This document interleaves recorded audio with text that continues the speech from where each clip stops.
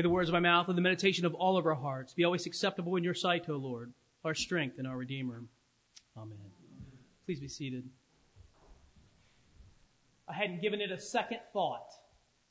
You said that or something like that a time or two, haven't you? Maybe someone came to you and they said, I have to apologize to you. The last time we were together, I was unkind or something like that, and I just wanted to tell you that I apologize. And you thought through the last conversation, and you don't remember them being unkind or anything like that. And you're like, no, I hadn't given it a second thought, that last conversation. You were just telling me what you thought, and I didn't take it unkindly at all. And they said, no, I was unkind. I was harsh. I was brash. I was something like that. And you reiterated, really? I haven't given it a second thought. It hasn't crossed my mind ever again. It's funny, isn't it, that one person can be troubled by something and someone else not have thought about it at all. It's totally absent of their mind.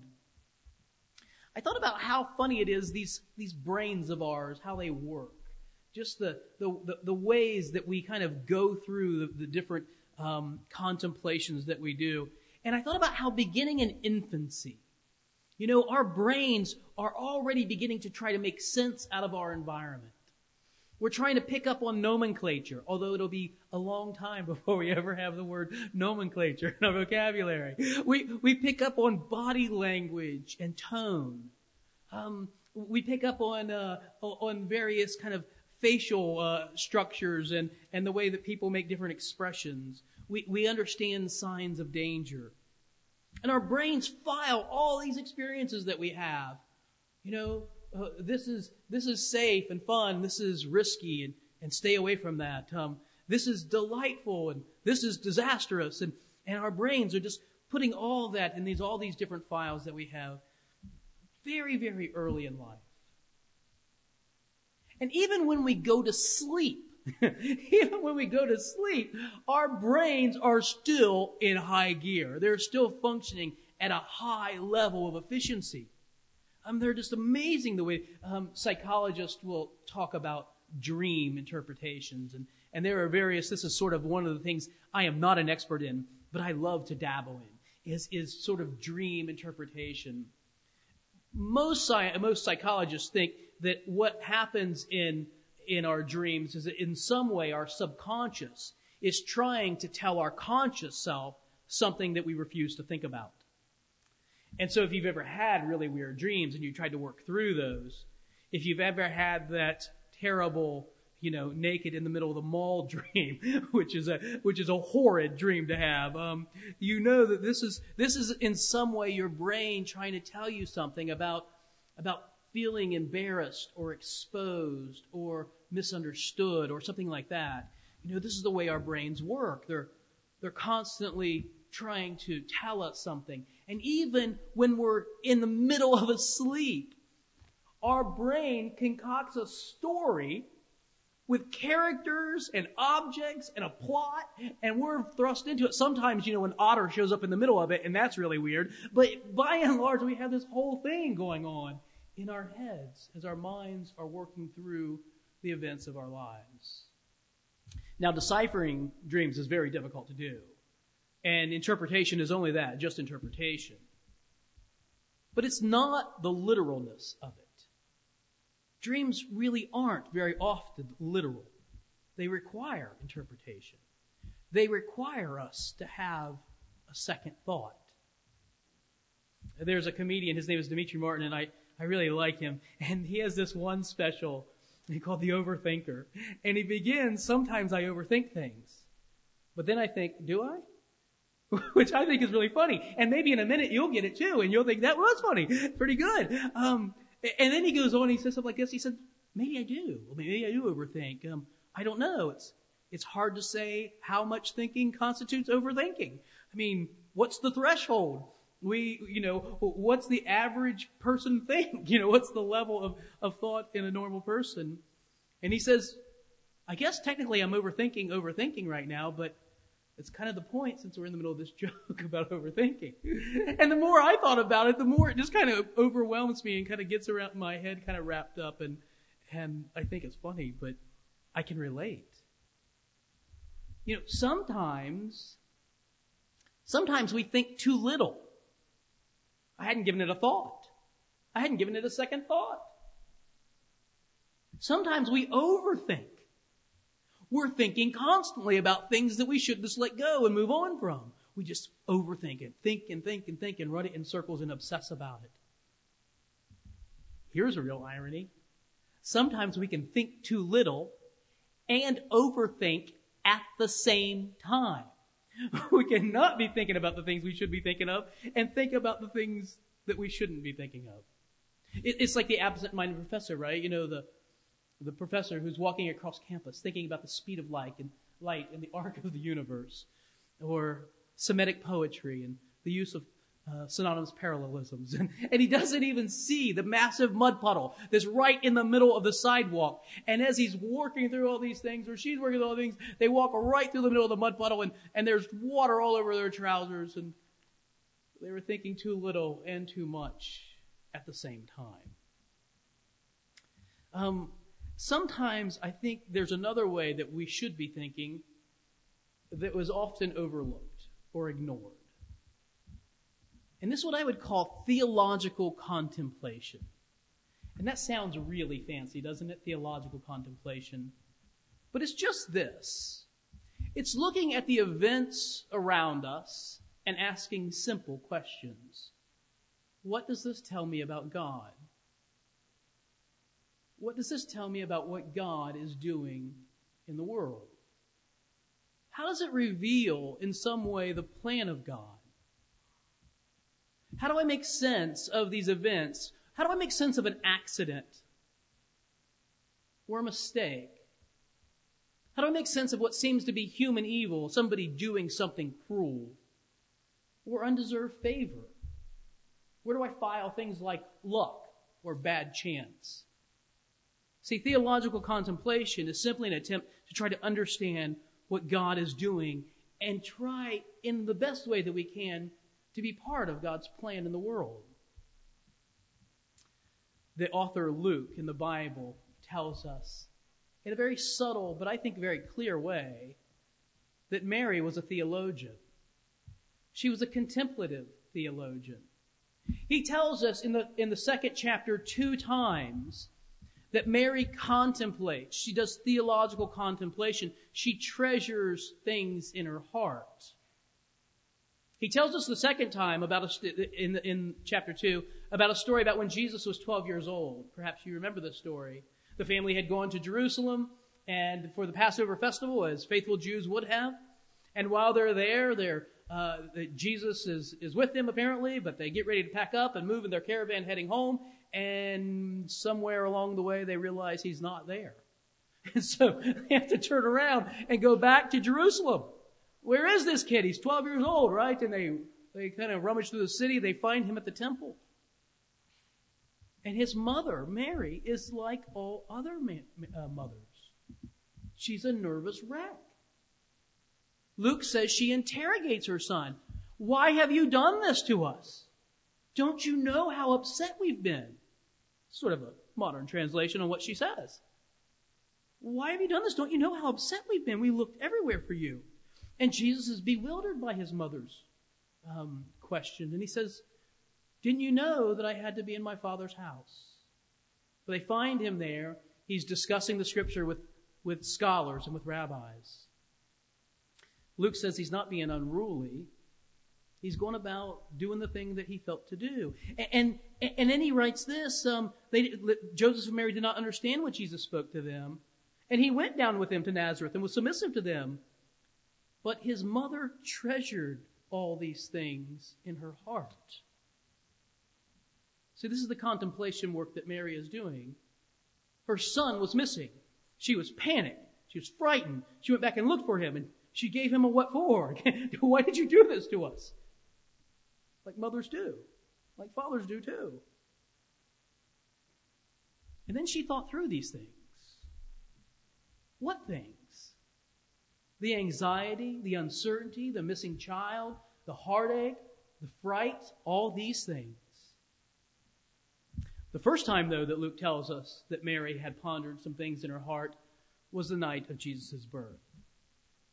And you know the story because I just read it to you. But even before I read it, you could hear Charlie Brown, or Linus, reading it from Charlie Brown, couldn't you? Some of you could. You hear this story and you can know it. Maybe you know it that you told your children or children here who heard their parents read it to them year after year. The story of this couple, Joseph and Mary, who were required to travel by foot from Nazareth to Bethlehem, about 90 miles one way. Mary's pregnant. They arrive and there's no room for them. I don't want to really burst your bubble, but the word for inn is not a really good translation. There's no room for them in the family's guest room. You know, it's a room that was reserved for guests in the ancient world, and somebody had already taken it. So the only room that they have for them is in the cattle stall, you know, with the animals. They're there with cattle and sheep and whatever else. And as the story goes, Mary goes into labor. She's pregnant while she's traveling. That had to be difficult. She delivers her baby, a boy. And then Luke says she took the child and she wrapped him in bands of cloth and she laid him in a manger, in a feeding trough.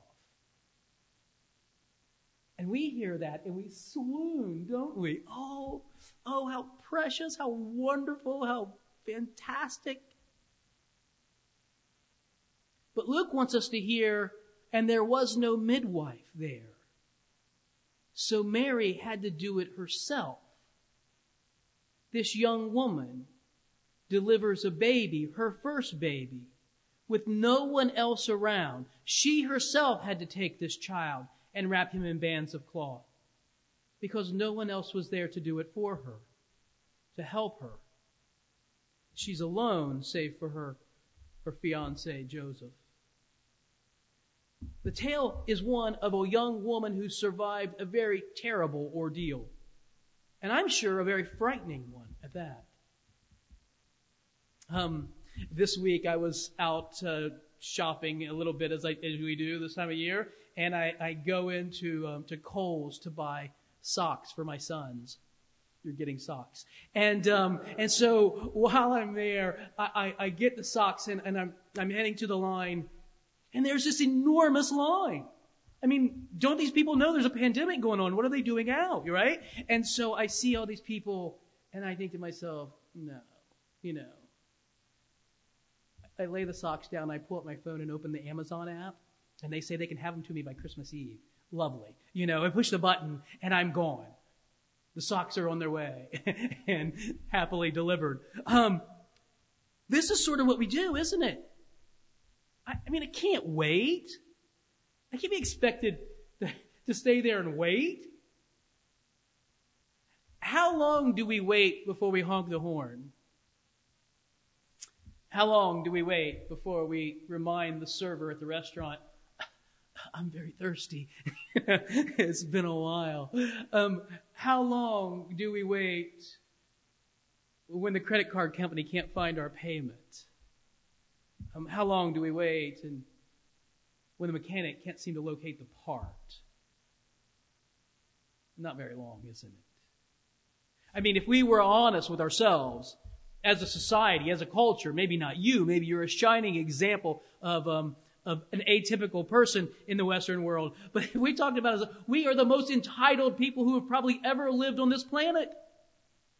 We want it and we want it now, and we will not take inconvenience, delay, frustration. We don't do that. We get what we want. And if we don't, we gripe and complain until we do. And Mary travels 90 miles by foot while she's pregnant. She suffers the indignity of a brutal government who will tell her that she has to leave her home and go register to be taxed. She gives birth to a baby in a barn without any medical help at all. She has little comfort in one friend. And after she gives birth, some shepherds show up. And again, we swoon. And Luke is like, no, the dirtiest, most disrespected people in the community. They're not even allowed to testify in court. And they show up and they tell her, you're not going to believe it, we saw an angel. One of my first jobs was to work as a cashier on the west side of Springfield. Sort of a rough and rugged place. I had a fellow who came in one day and told me he was Jesus Christ. And he believed it. And the next week he came in and told me he was Satan. And I believed it. And we had people like that all the time. And I wonder if Mary, she sees these shepherds coming and just thinks it maybe is one more insult to her injury. And to top it all off, she's a virgin. This is not the way things are supposed to happen. This is not my plan for life, not at all. If anyone has a right to complain, it's this young woman right here that Luke tells us about. But here's what he writes. And the shepherds went with haste and found Mary and Joseph and the baby lying in a manger. And when they saw it, they made known the saying that had been told to them concerning this child. And all who heard it wondered at what the shepherds told them. But Mary treasured up all these things, pondering them, contemplating them in her heart.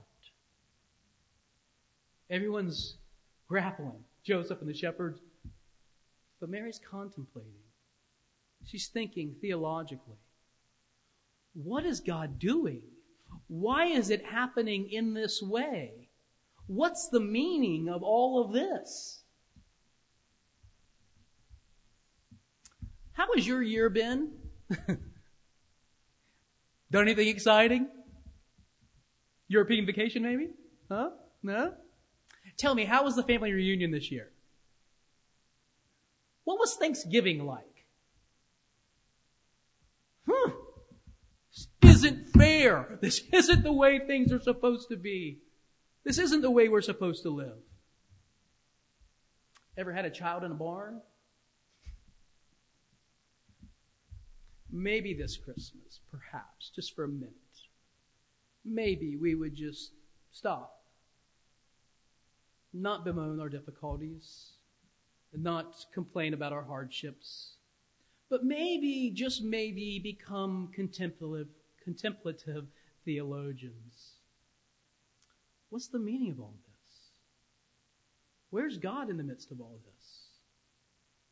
What's God doing? What's His plan, and how do we become a part of it? Maybe we would dare, if we were really bold, looking at all the hardships, all the difficulties, all the frustrations, and treasure them in our hearts as we contemplate what it is God is doing in the world. In the name of the Father, and the Son, and the Holy Spirit.